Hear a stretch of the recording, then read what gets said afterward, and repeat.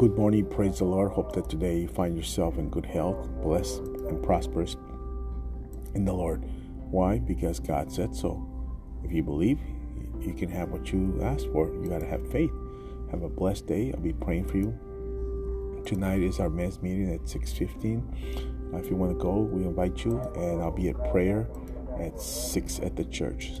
So pick one or the other. You can welcome to come either one. God bless you. Have a great day. Well, that's only for men. Women, you can't go to the men's meeting. Have a blessed day. I'll be praying the verse Psalms 55:22. Give your burdens to the Lord, and He will take care of you. He will not permit the godly to slip away. God's not going to let you fall away. He's going to keep you. But do you want to be kept? Do you want to be kept? That's the question. I don't know about you, but I want to be kept. So you have a great day. Have a blessed day in the Lord.